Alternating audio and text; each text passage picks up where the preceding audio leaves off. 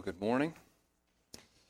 I'll ask you again this morning to join me in the book of Galatians, chapter 4.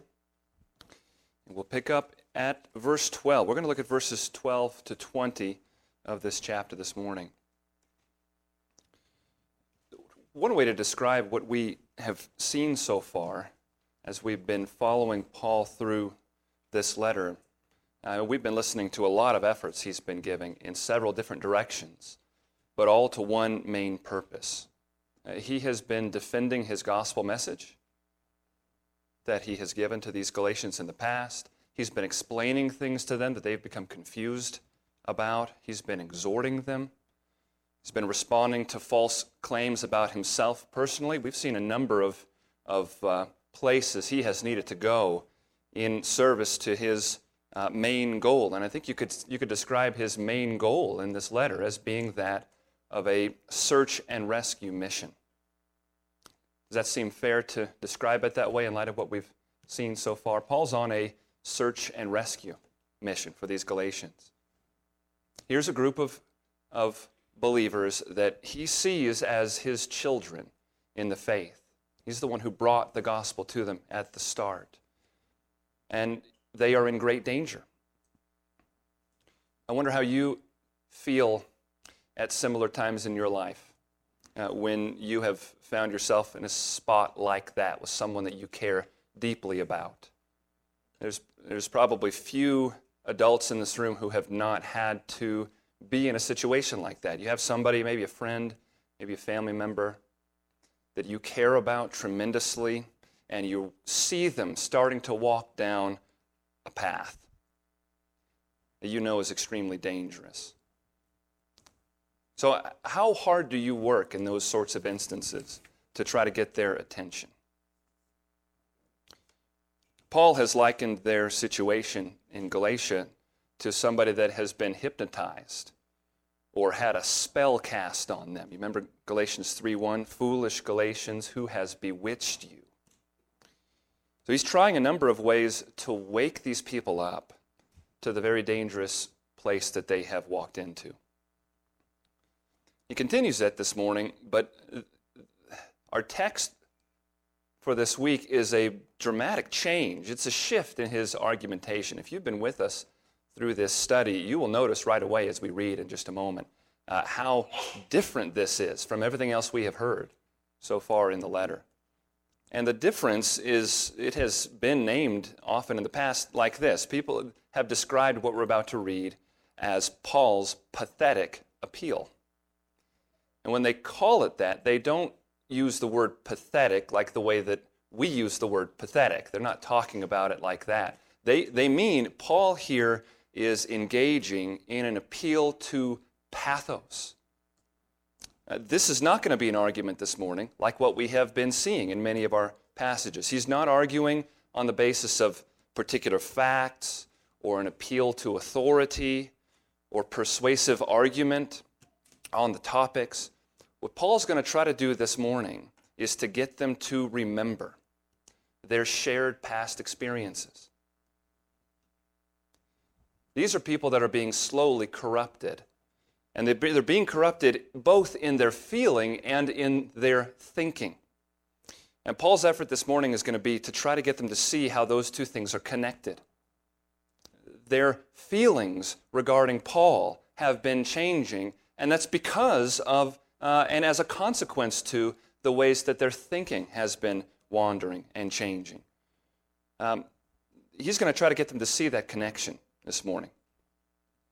And it's a connection centered around the gospel, their experience of the saving gospel of Jesus Christ, and their love and gratitude to Paul as its minister. Those two things go hand in hand.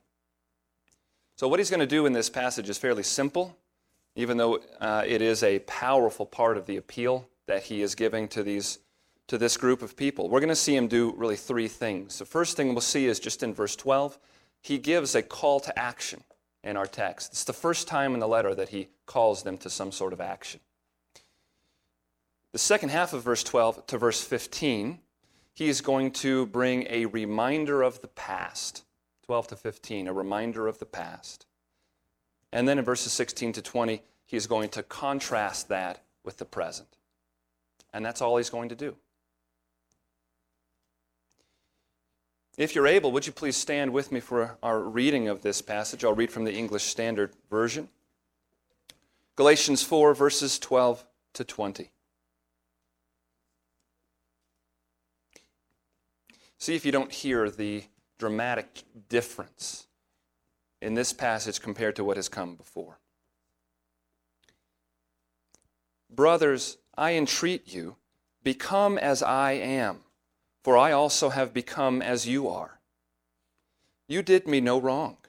You know it was because of a bodily ailment that I preached the gospel to you at first. And though my condition was a trial to you, you did not scorn or despise me, but received me as an angel of God, as Christ Jesus. What then has become of your blessedness? For I testify to you that if possible, you would have gouged out your eyes and given them to me. Have I then become your enemy by telling you the truth? They make much of you, but for no good purpose. They want to shut you out, that you may make much of them.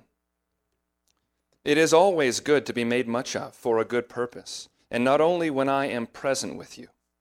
My little children, for whom I am again in the anguish of childbirth, until Christ is formed in you. I wish I could be present with you now and change my tone, for I am perplexed about you. This is the word of the Lord. Please be seated.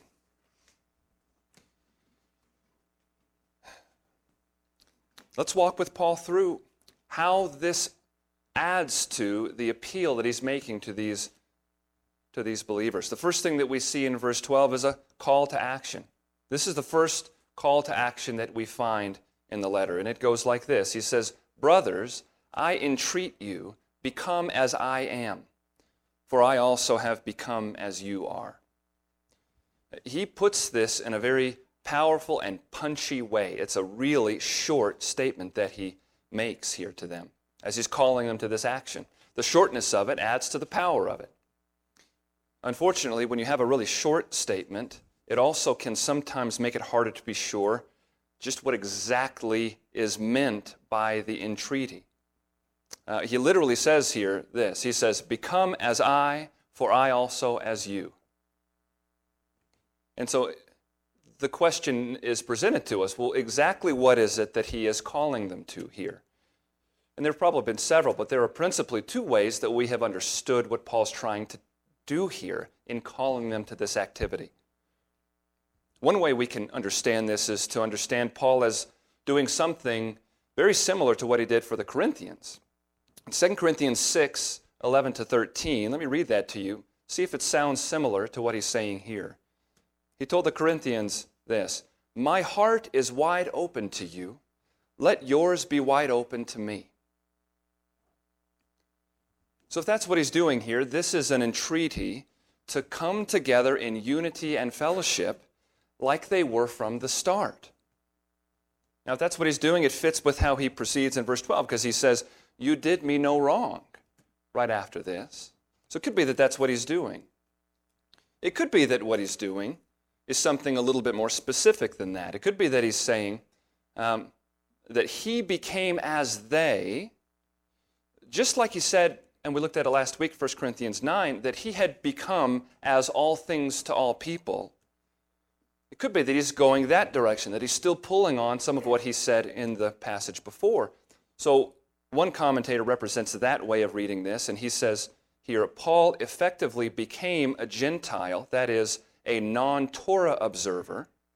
So he calls on the Torah-observing Gentiles, ironically, to become as non-Torah observing, as he has become. It could be that he's doing that. That would make sense in the flow of what we've seen him say already. And even if, notice this, even if he intended the first of those two options instead of this one, it's clear that when Paul was with the Gentile Galatians, that he had made plain to them his lack of obligation regarding the Jewish codes of conduct. We heard him say last week in 1 Corinthians 9 how he lives when he is with Gentiles, how he behaves. He behaves as they. He has the freedom to do that. So this entreaty in verse 12 could be a call to a return to unity, or it could be a call to a return to Paul's own lifestyle in Christ. What I want you to notice is that either way that we are to take that, the underlying point is the same, and it's this. There is something between them that didn't used to be between them when he was with them. I became as you are, but now you've started to become something else. Come back. This is the entreaty that he's giving them. You've heard what I have told you. You've heard my corrections. You've heard my explanations. Brothers and sisters, it's time to come back. It's time. And now that that call to action has been made, there's the call to reconciliation around the gospel that they had once shared. Beginning in the second half of verse 12, Paul takes a very new angle here. He starts to take them back in their memories to the way that their relationship had been. Let me read the second half of verse 12 through verse 15. Try to picture this, because he gives a lot of detail in describing this situation when he was with them. This is what he says to them. You did me no wrong. You know it was because of a bodily ailment that I preached the gospel to you at first. And though my condition was a trial to you, you did not scorn or despise me, but received me as an angel of God, as Christ Jesus. What then has become of your blessedness? For I testify to you that if possible, you would have gouged out your eyes and given them to me. When I was with you before, your treatment of me was nothing short of noteworthy, unexpected, and impressive. He states that at the end of verse 12. He does it using a figure of speech that, I'll be honest, I didn't know the name of this, although we use these all the time. Have you heard of a lie-to-tease before? Here's the definition. This is an ironic expression that says something in the negative to make an understated comment in the opposite direction. That's really complicated. You and I do it all the time, though. What do I mean when I say this? That was no small feat. What does that mean? That was a big feat. Negative statement, understated, making a point in the opposite direction in a positive way. It's not the best weather today. What's that mean? It's bad weather today. Paul does this in Acts 21:39. I am from Tarsus, a citizen of no obscure city. What's that mean? I'm a citizen of a big, well-known city. It's common. It crosses languages. This is a way that we use figures of speech, and we've already been seeing Paul use figures of speech all the way through Galatians. He's a good writer. Here he says, you did me no wrong. What's that mean? Your treatment of me was incredible. And he moves right into the story. And the story he relates conveys that same idea. This is something noteworthy. It seems that his time with them in person had either the timing of it had been occasioned, or maybe the length of it, or the specific location in Galatia had been occasioned by some sort of an illness that had come upon Paul. He refers to it simply as his weakness of the flesh, or illness of the flesh. He doesn't give us a lot of details, but it seems like whatever it was pretty bad. It was the kind of illness, and all sorts of imaginings can come into our mind. It's the kind of illness that taking care of him, verse 14, was a trial to them. So it wasn't a simple thing, give him a bed and let him sleep for the night. This was a trial to care for him.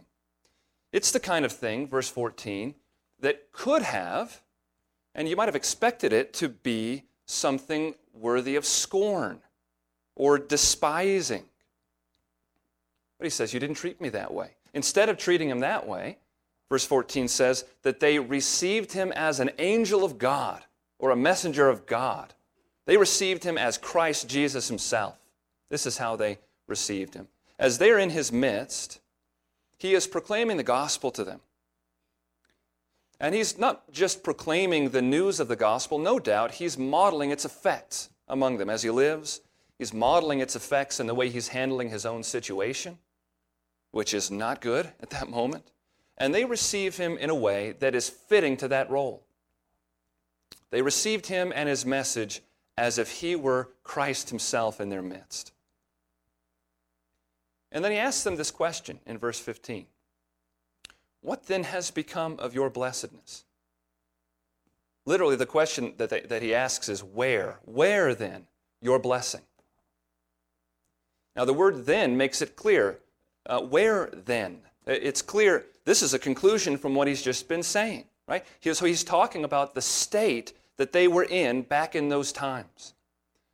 Where did that go? He might be speaking of the redemptive activity that has been at work among them, that began when he was present with them. They were growing. They were being sanctified back in that time in their lives when they held Paul in high regard. They were growing. And now that growth is gone. Doubtless, that's got to be at least part of what he's pointing to, but I think that what he's doing is actually even more simple than that. Because the word here for blessing can refer simply to approval. So and this is sort of what is seen as the gold standard in terms of understanding the wide usage of words. Kittle's Theological Dictionary gives this as a definition of this word. Listen to this, and see if this doesn't fit verses 12 to 20. This word for blessing. The admiring praises with which people exalt honored men. So I think what he's saying is simply this. Where is your former approval? Where in the world did it go? That way of hearing him really fits with the rest of verse 15 too, doesn't it? Because the way he continues right after this question is not to start a new subject, but to continue to talk about how they had thought of and treated him. Where then is your former approval? For I testify to you that if possible, you would have gouged out your eyes and given them to me. Where has that gone? That's how much he had received their approval, their praise, their blessing as he was among them and ministering among them, and they were seeing the work of the Spirit at work in themselves and among themselves. This is the way things were. But that was then. The better we understand that picture from that was then, the more clearly we can see the contrast as we come into verse 16. Now he begins to contrast that past picture with the present one. Look at what he asks them in verse 16. Have I then become your enemy by telling you the truth? Their former approval and praise and joy with Paul had always been inseparably tied to the message that he had brought them. The good news of freedom and through Christ alone. The transforming power of the grace at work then in the life of someone who trusts in the finished work of another. All of their blessedness had been tied to the message that he had brought them. And anytime that's happening and someone begins to depart from the message, it is inevitable that in beginning to depart from that message, there's going to be a necessity to create a distance from the person. They're going to have to find a way to create some distance with Paul himself. Now we hear this happening in this instance, and it just seems to me that this is simply a classic example of human nature. I mean, it's almost a cliche. We know what this is like. You've got someone close to you.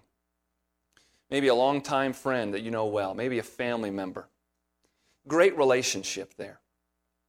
And unbeknownst to you, they start to walk down a path that maybe they should not be going down. And they know you would not approve.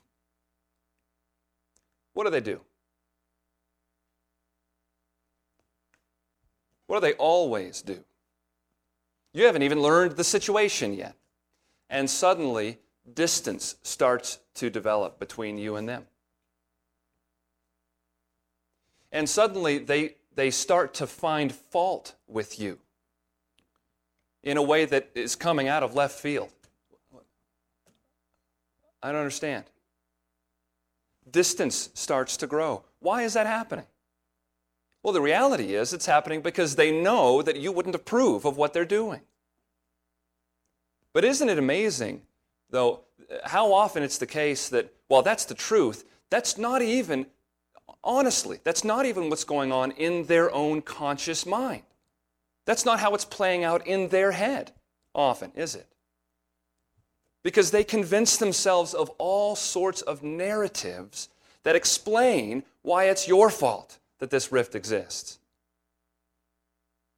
Have I become your enemy by telling you the truth? Nothing of my message to you has changed. The only thing that's changed is your posture toward me and toward this message. Paul is forcing them to remember what things were like before these false teachers showed up at their door. And it's an effective tool.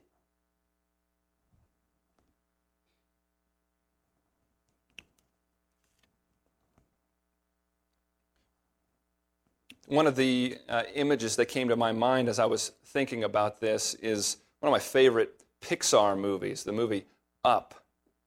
You seen that movie? I feel maybe silly for even trying to use it as an example because it's probably the Pixar movie that tugs at my emotional strings most, and here I'm going to try to use it as an illustration. How's that going to go? You've got a cantankerous old man. Whoever is responsible for that visual did a really good job. He is known in the neighborhood for one thing, right? His meanness and his grumpiness.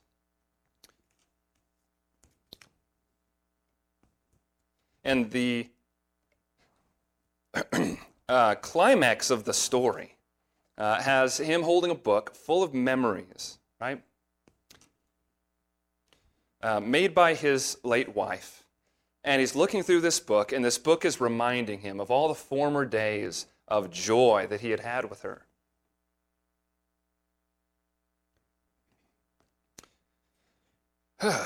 And he suddenly sees, the music even changes, right? He suddenly sees something he has failed to notice for years. He suddenly looks and he can see how far he has fallen. He didn't even remember when it used to be different than the way it was. But these memories suddenly wake him up to where he is.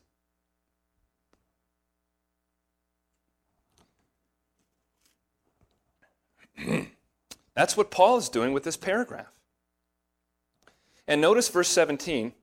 I mean, he knows them so well. That's what's so powerful about this. Look what it is that they have exchanged for what they had when they walked in fellowship with the Apostle Paul and with his gospel. Verse 17, they make much of you, but for no good purpose.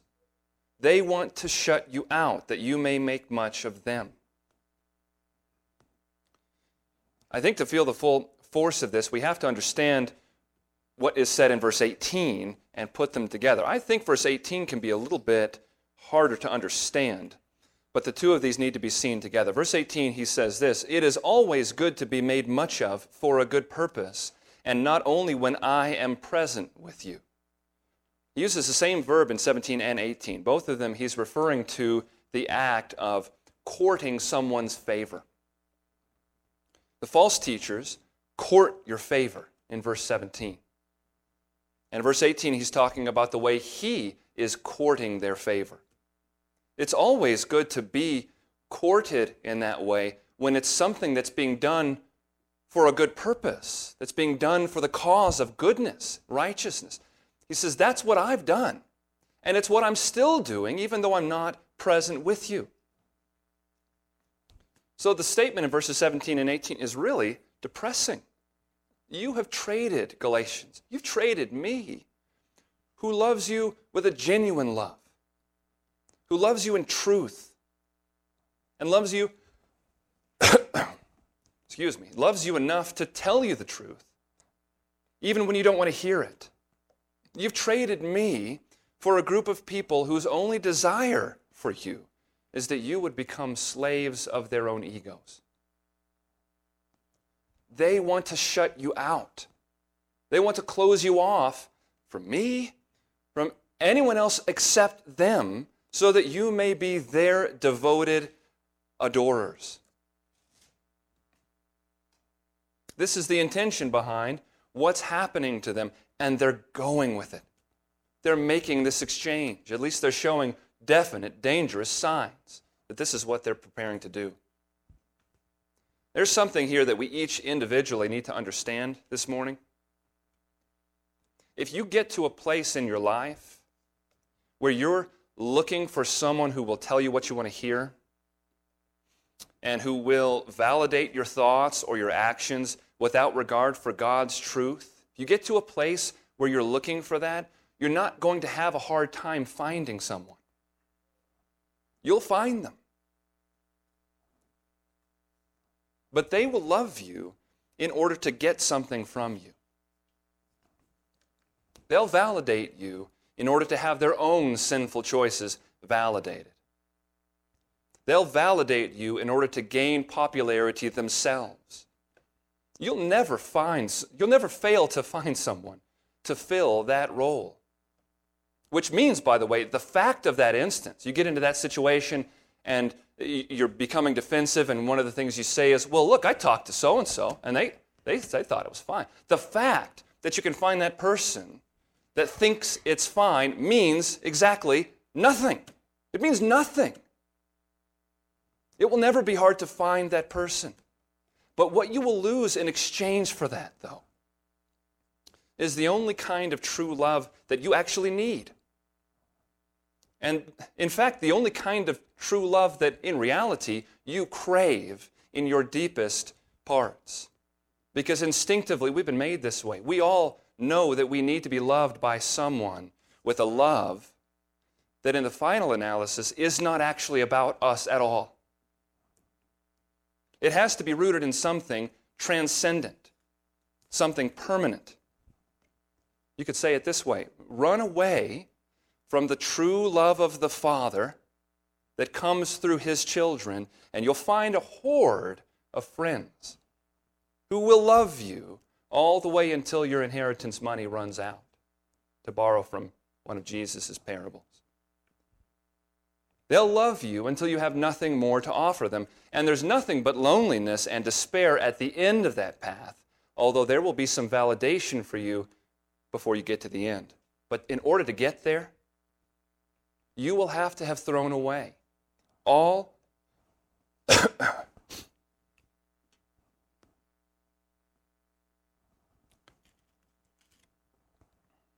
you'll have to have thrown away all the vessels of true love that God had given you,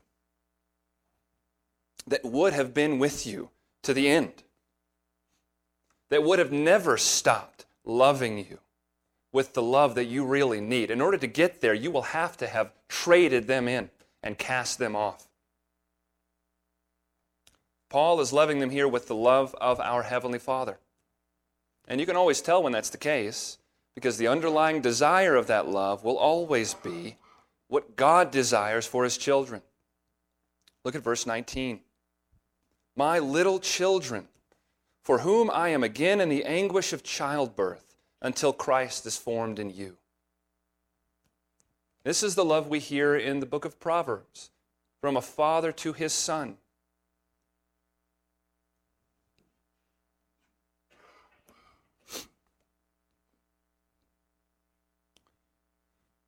And that's how he speaks of himself, as their father, who longs for his child to walk with the Lord. And Paul had brought them to Christ. He'd watched them receive Christ. He had seen the work of the Spirit among them, and it had been a season full of rejoicing. And not just for him, for them as well. They would have done anything for this messenger from God. And he left there, having seen them established and growing. And now he hears. And it's kind of an awkward metaphor, isn't it? It's as if he's having to go through labor all over again and hoping for a healthy delivery.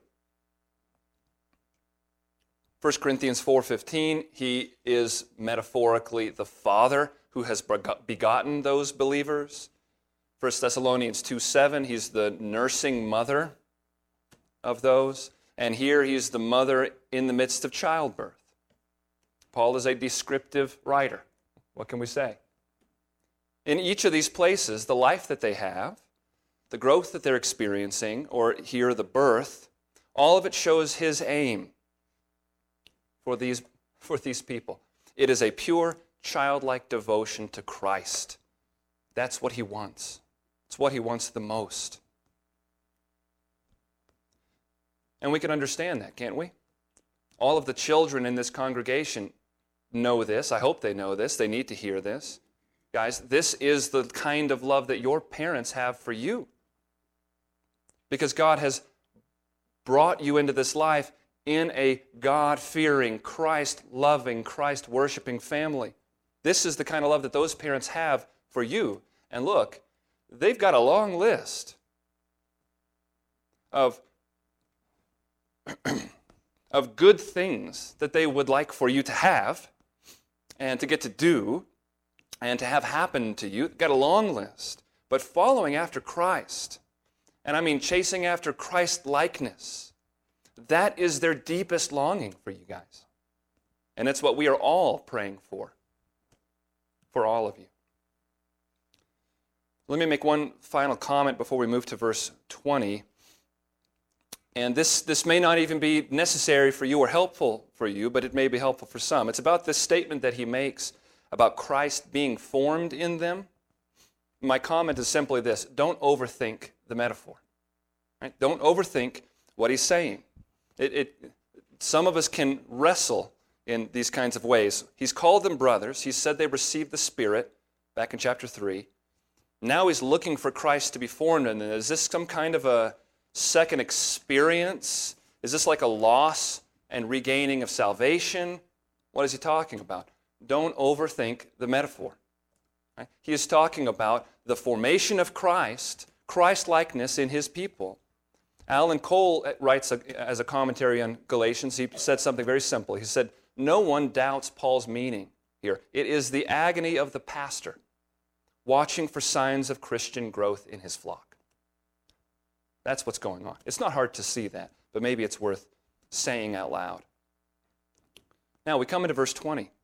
Paul has been forcing these Galatians to look back into their past. We've been seeing that.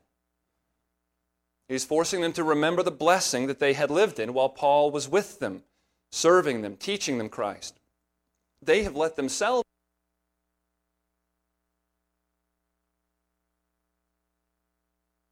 We all know how possible it is to misread things that are written down, like tone, things of that nature.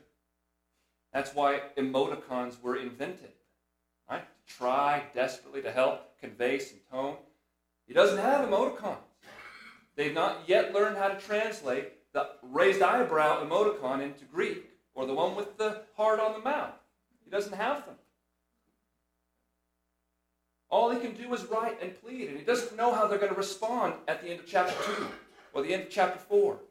And he stops here in a very human way in verse 20, and he says, I wish I could be present with you now and change my tone, for I am perplexed about you. I'm perplexed. The Holman Christian Standard Bible says it this way: I don't know what to do about you. The word he uses can also mean to be at a loss about something. He's not sure how far he needs to go with them, in part because he can't believe any of this has even been necessary in the first place. He's baffled by what's happened with this group of believers. I mean, I think you really get a sense of what Paul might have looked like on his face when he first got the report of how these Galatians are doing lately. And it seems to me the very fact of that, It's been helpful to me to think about. Maybe it'd be helpful to you as well. Because what we have here then is an example of Christian love in personal situations that baffle us with people. We have those. Most likely we'll have more and more of them as time goes on and as the present evil age and the spirit of this age begins to come into open view more and more. We just can be baffled sometimes. Someone takes a sudden direction that you have always assumed only happens with people who don't know any better. Anyone with half a brain, or maybe anyone who knows even a little bit about the Scriptures, would never fill in the blank. And then someone that you care about deeply goes and does that thing. What are our typical responses to a situation like that? I think there's two in particular, at least they came to my mind. One is fury. Such a shock.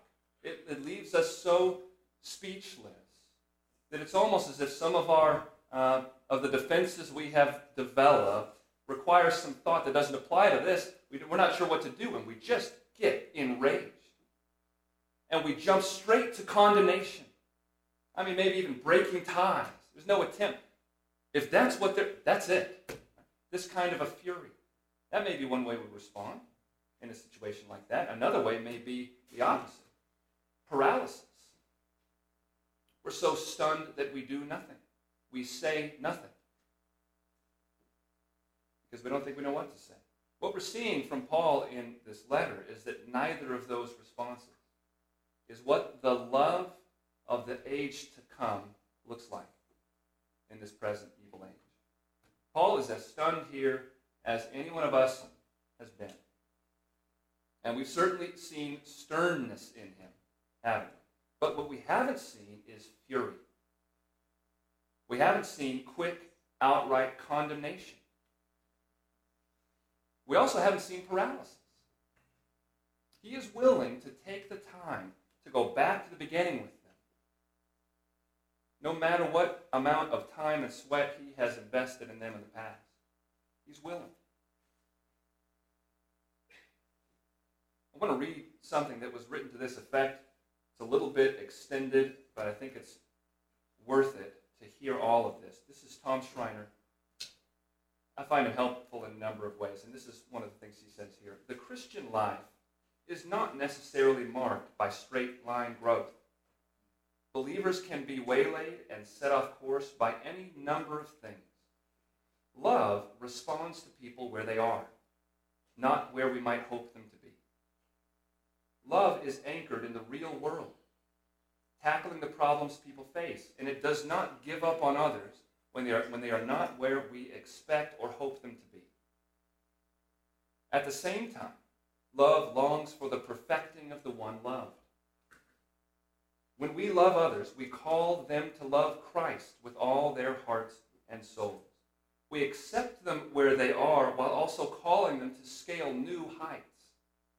Therefore, love cannot be confused with sentimentality, for there's also a stringency in it, summoning others to continued growth in Christ.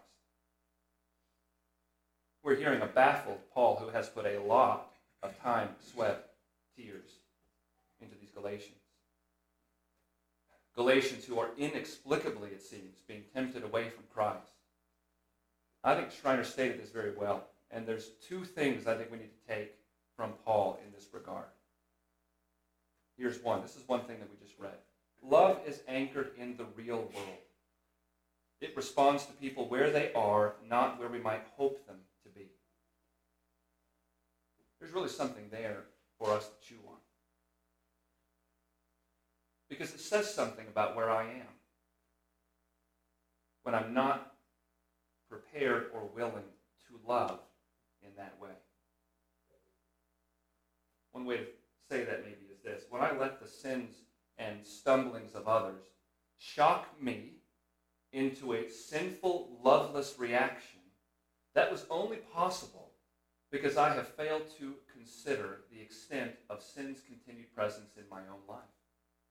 It's the only explanation for the kind of shock that would lead me to a loveless response.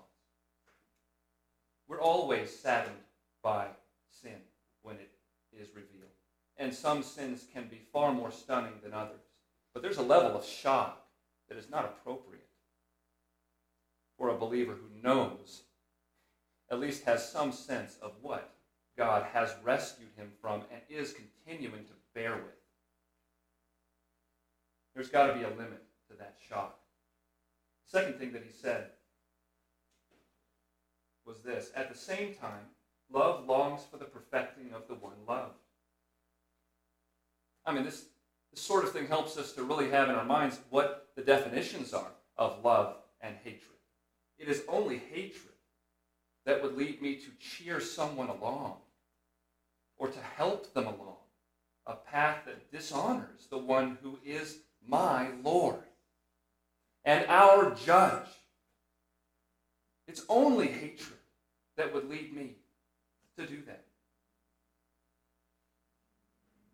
We see these things at work in the way that Paul is dealing with these that are so close to him. Now let me zoom us out here as we move toward the end of our time. There are many, just thinking of verses 12 to 20 as a whole, what we've seen this morning, there are many who write about this section and see a theme of friendship to be one of the central themes here. This is the basis of some of his appeal. Maybe you can see now why they might say that. Paul's appeal to pathos here that we've been seeing is not some crafty debate tactic that he's now pulled out of his next pocket. He can do this because he's riding into a situation and into the lives of people that he is personally, intimately connected with. He has a history with them, and because of that history, he's able to do the kind of appeal that he's doing here. Guys, remember what it was like. He can only do that because of this connection. Seeing friendship at work here, it says something about how we understand the nature of our relationships. I mean, in this room, as members of the body of Christ and members of a local, particular expression of that body. This is what it looks like to be bonded together like we are. For Paul to write about it with family language, father, child, mother, makes a lot of sense too, because we are joined together in this way as a family with the kinds of obligations and the kinds of benefits, long-term benefits that come with that connection. Do you see in this example this morning what we gain as we go through life together? As we gather here together time and time again, together for weddings in our midst, celebrating together. Funerals in our midst, mourning together. Church business meetings, caring about the future, planning together. Prayer meetings, seeking the Lord together, coming to know the details and the circumstances of our brothers and sisters. What happens as these things take place with the same group of people over and over again for a period of years? God weaves our lives together. What Paul's done in our text this morning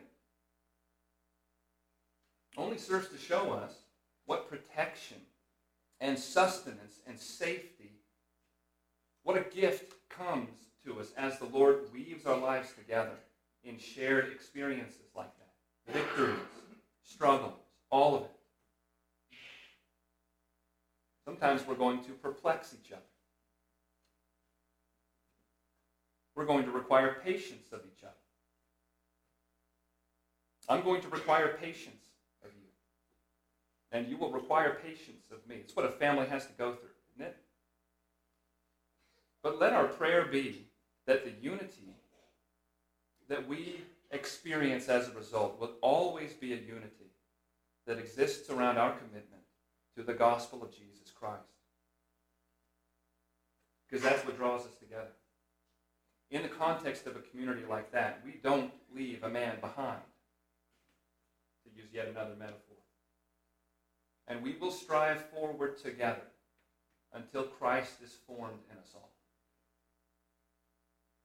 Because God has made certain promises to finish what he began. Would pray with me?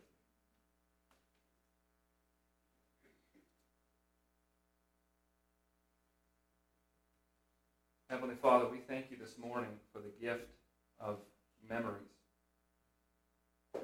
We thank you for the gift that you give us in your patience with us.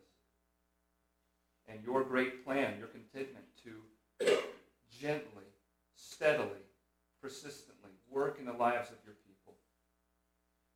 You work in our lives individually. We have personal relationships with you, each of us who know you. You work in our lives through the means of our brothers and sisters that you put in our lives intentionally, specifically. And Lord, we have seen so many examples of the good that you intend for your people.